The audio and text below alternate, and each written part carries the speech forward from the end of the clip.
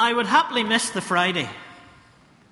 Good and all as we call it, and wonderful and all as we reflected on it in the welcome area on Friday night, and impactful and all as it is in our lives. I think if I'd been there, I would have happily missed the Friday. I can understand the disciples finding somewhere else to be.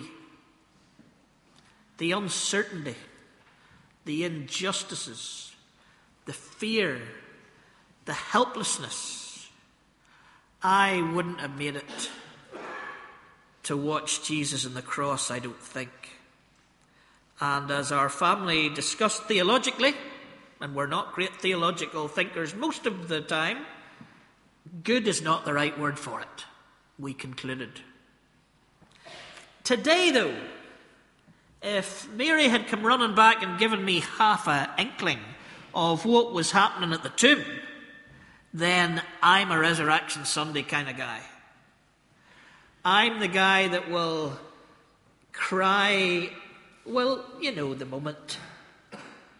United have the title, we're in injury time, I'm out in the garden because I can't watch, Aguero scores, Alex Ferguson's face goes like a man chewing a wasp, and mine lights up, and I was in the garden. I missed it when Manchester City won the league for the first time in 44 years. I was in the garden. But for the next week, every morning, I watched that video, and I cried my lumps out every time. The happy Hollywood ending. And if you haven't seen Queen of Katwe, you need to go and see it, but there's no spoilers here. I wept. I would on Resurrection Sunday, when the Hollywood endings just could not even conjure what is going on at that tomb. It would have been a happy day, and I would have been out with the instruments and all the kids. Resurrection Sunday. That's my kind of day. But what does it all mean? What does it all mean? We do concentrate a lot on Good Friday, and we concentrate a lot on the cross, but we need to see that the cross without the resurrection is pretty meaningless, just as the resurrection would have been without the cross, because it kind of couldn't have happened. And the life that Jesus lived before that is equally important to both the cross and the resurrection. But as Desi taught us just a few years ago as we were going through those travel narratives, or didn't teach us because it was there all along, that at the end of Luke chapter 9, where Jesus sets his eyes on, what does he set his eyes on? When he sets his eyes on Jerusalem, he sets his eyes on when he would be taken up. And that's not even there in Resurrection Sunday. That's going to happen down the road at Ascension.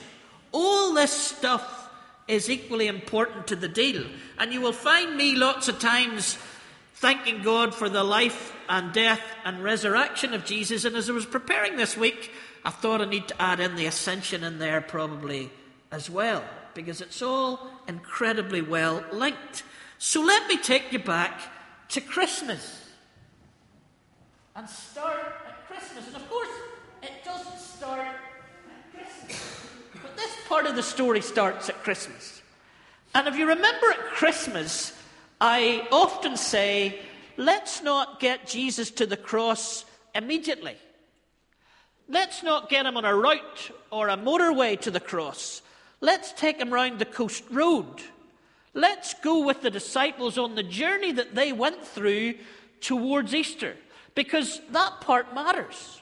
Before we get to the cross, this stuff matters. The disciples are following Jesus for 3 years, almost like practical theology.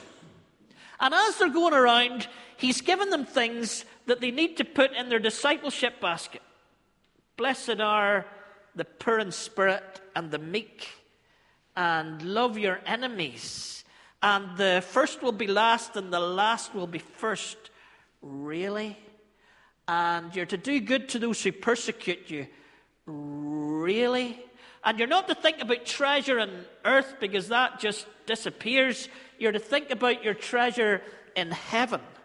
And you're to look after the marginalized. And in fact, you could hang out with some prostitutes and touch the leper, and tax collectors, you could go and have tea with them. And a Samaritan woman, across the gender, across the boundaries of class and religion and race, those are the kind of relationships you're going to get into. So the road that takes us from Christmas towards the cross, it's not a route. It's not the fastest way to get there. It's a journey where Jesus is teaching us what it is to live as his disciple in the new kingdom of God. And what's really interesting is when we get on the other side and we hear that Jesus spent time with the disciples after the resurrection, we don't hear him teaching them very much. The teaching, the stuff they need to pick up in the basket of discipleship, is all happening in those 3 years that he has them as his disciples. But the thing about that stuff is, how can you live that stuff? It's all in the basket, and it's all very well, love your enemies. And he didn't understand, surely, that we would live in Northern Ireland where all kinds of things would happen. Oh, no, he did, because there was crucifixions happening there, and he couldn't have understood what it would be like. Yeah, he probably did. So all this stuff that he's teaching them is pretty otherworldly. It's pretty upside down. It's not really that possible for us to live.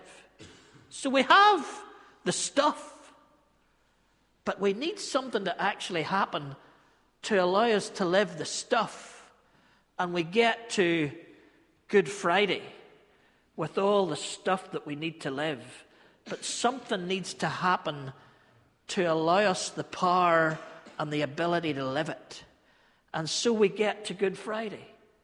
And Friday night out here, we gently led ourselves to that cross. And we concluded at the end of that it is finished, he declared. Now, what is finished? The disciples are going on this road, not the route. They're going on a road from Bethlehem through to when they started picking Jesus up and following him into Jerusalem. There was the donkey, and then there's coming. And then if you look back, behold, the Lamb of God that takes away the sin of the world was right at the outset of that road. And here's the Lamb of God taking away the sin of the world. It is finished. It is finished. Something is done. Something is gone. And what is gone is the guilt and the shame and the consequences of our sin is dealt with on the cross. It is finished. And we're starting to walk through these 3 days, the soul wash, because they're only 3 days. They're not it. They're the 3 days that makes the difference. But don't forget the 3 years of the discipleship. And so we come in on Good Friday, and on Good Friday, on Friday night, we finished with, it is finished. And if you remember back to last Sunday, I was trying to get us not to remember. So there was just the slightest inkling on Friday night. Just the slightest inkling that we might get to Sunday. Just the last 3 lines that said, let's come back in 3 days and see what's happened. It is finished. Part of the deal is done. But then we get to this morning, and we're through that awful empty Saturday where God is dead for an entire day. And we get into the next day and we find resurrection. Like Sophie declared, the women come and say, he is risen.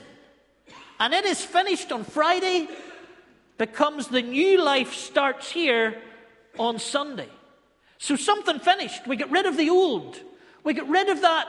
The curtain was torn in two. We can now be in relationship with God again. We can be children of God. As the McNeils were singing to us earlier, we're not slaves. We're not slaves anymore. We're children of God. It is finished. It was dealt with. Everything's different. Everything. But where are we going to get the strength and the power? The power of the resurrection. Paul said, I want to live. I want to know the power of the resurrection. The old is gone. The new has come. And we come out of Resurrection Sunday into the rest of it. You know what really struck me about the Matthew 28 reading in our lectionary today? Jesus didn't sit on the bale of hay that the girls had, or on the stone that was rolled away, not so that he could get out, so that we could get in to see that he wasn't there any longer. He didn't stand on the stone and say, I tell you what, let's do a 3-week series on what the resurrection means. As soon as Jesus gets out of the tomb, he's saying, get to Galilee, guys. We need to get to Galilee. Tell them I'm going ahead of them. Tell them to get to Galilee. Because there's still work to be done. You see, we've come through the 3 years of the road, and we've gone through the soul wash. It is finished. The curtain is torn in two. We've come out of the tomb with resurrection power, and now it's only just beginning. Jesus is saying, get to Galilee. Before the end of the chapter, he says, go into all of the world. So they get to Galilee, and he spends time with them in Galilee, and then he sends them out into the rest of the world to do all the stuff that they collect in the box, in the basket. It's all there. We know what it is to live the kingdom life because Jesus lived the kingdom life. But we couldn't live the kingdom life because we were separated from God. But Good Friday says we're not separated from God anymore. But how would we have the power to live it? Well, we have the power to live it because we come through resurrection, we get to Galilee, and then he sends us out the doors. I just said I would do that so as I would see the McMurrays in the welcome area, give them a wave and come back in, because we're tasked to go into all the world and be disciples. Now, somewhere along the next part of these 6 weeks, the lectionary is going to take us to Pentecost, where the power of the resurrection is going to be poured out on us by the Holy Spirit. But Jesus is already on it as soon as he comes out of the tomb. Get yourselves to Galilee, because I'm going ahead of you to Galilee, because there's work to be done. This isn't the work back here. This is the training to do the work. I've done the work that gets you up and running.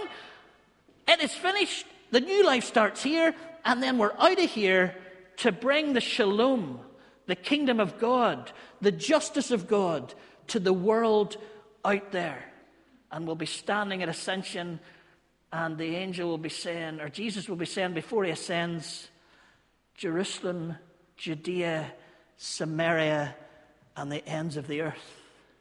And this morning we remember Spain and London and South Africa, and that little school in Uganda, and Donegal Pass, and peace in Belfast, and all the other things that we're involved in because we took the road.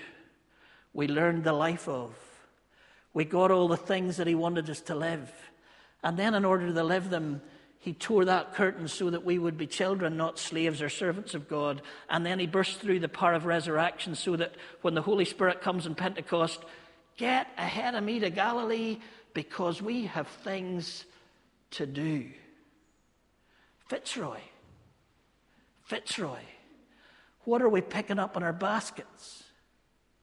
This weekend, what is it that we see this weekend about? Is it just that we have a few days off and we complain because they've taken Easter out of the egg hunt, but then we complain because they put Good Friday into the selling of beer in Tesco's? We don't know whether we want to be on the ads or off the ads. We're so confused. The world is so confused because they don't even know what it is that we're celebrating on Good Friday or Resurrection Sunday. And part of the deal in that is that we're maybe still caught in Good Friday or Resurrection Sunday, and we haven't got on to Galilee or to the ends of the earth, which is where we come through these 3 days to get to. We need to keep moving into the kingdom. Remember my C.S. Lewis story. I did it for Robert Robinson when I was out in Campbell earlier in the year. Do you know Diggory? And tell me, I keep forgetting who Diggory's with. She's not with Lucy, is she? No, it's not Lucy. Who is it? Who is it Diggory's with when they go through into Narnia for the first time through the Shach? I mean, C.S. Lewis doesn't call it a Shach, but that's what we call it in Harryville, isn't it? So I think my mum was asked one day to spell Shach. Try that one for an outgoing. But they come through a Shach into Narnia for the very first time. And C.S. Lewis gets all sexist because the girl wants to go back and the guy wants to go on. He hadn't read the resurrection stories because in the resurrection stories, it's the men who want to clear off and it's the women who want to go on. But Diggory says, what would be the point of finding rings, magic rings that could take you into a whole new kingdom if you didn't explore that kingdom once you got there? What is the point of Good Friday?